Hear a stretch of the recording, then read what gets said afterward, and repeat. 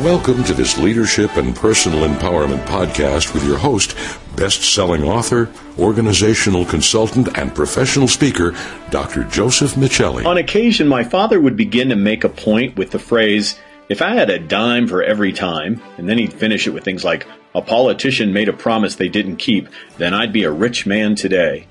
With inflation, I've decided to modernize my father's speech style by saying, if I had $1 for every time someone asked me to join their affiliate program, write a book about their product, endorse their book, I would be a much more affluent man today.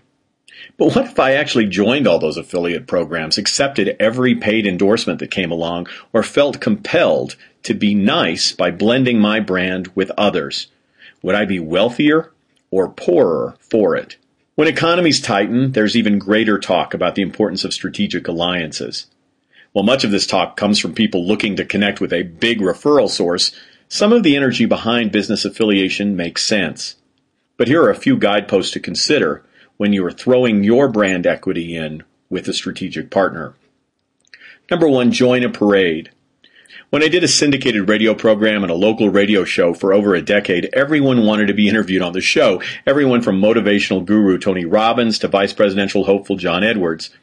The interviews of greatest interest to me, however, were the people who did not need to be interviewed. The best interviews were with people who had already achieved success, had their following, and had something to say, not something to sell. Think about that with your strategic partnerships. The same is true about marketing events and publicity. It's often better to connect to a well-organized community event that is trafficked as opposed to one that you attempt to create yourself. Thus, join a parade, don't start one. Number 2, determine agendas ahead of time. One of my favorite collaborations came with a company that flew me in to meet with them and began with, "This is what we seek to gain from our association with you. What do you want to gain from partnering with us?" Rather than trying to sell me on all of the upsides of associating with them, they were laying their agenda on the table and wanted to know mine as well. Since our desired outcomes were compatible, the relationship was mutually profitable. And finally, number 3, brand equity is more valuable than fast cash. This is such an obvious rule to live by, but desperate times call for desperate measures, and recently I've seen some rather odd relationships forged between high equity brands and rather cash-rich companies of lesser integrity.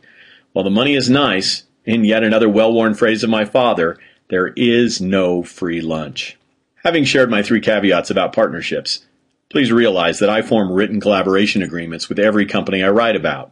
Companies like Starbucks, Ritz-Carlton, Pike Place Fish Market, and UCLA Health Sciences all share their huge brand equity with me, and I share my authorship, consulting, and international speaker brand equity with them. It creates wins for both sides of the relationship. I truly believe there are no self-made men or self-made companies. Each of us stand on the shoulders of great people and brands that came before us. The challenge today is not to take the dollar every time an unworthy partner comes along. So here's your question. What game-changing partnership opportunities are awaiting you? And which ones should you pass by?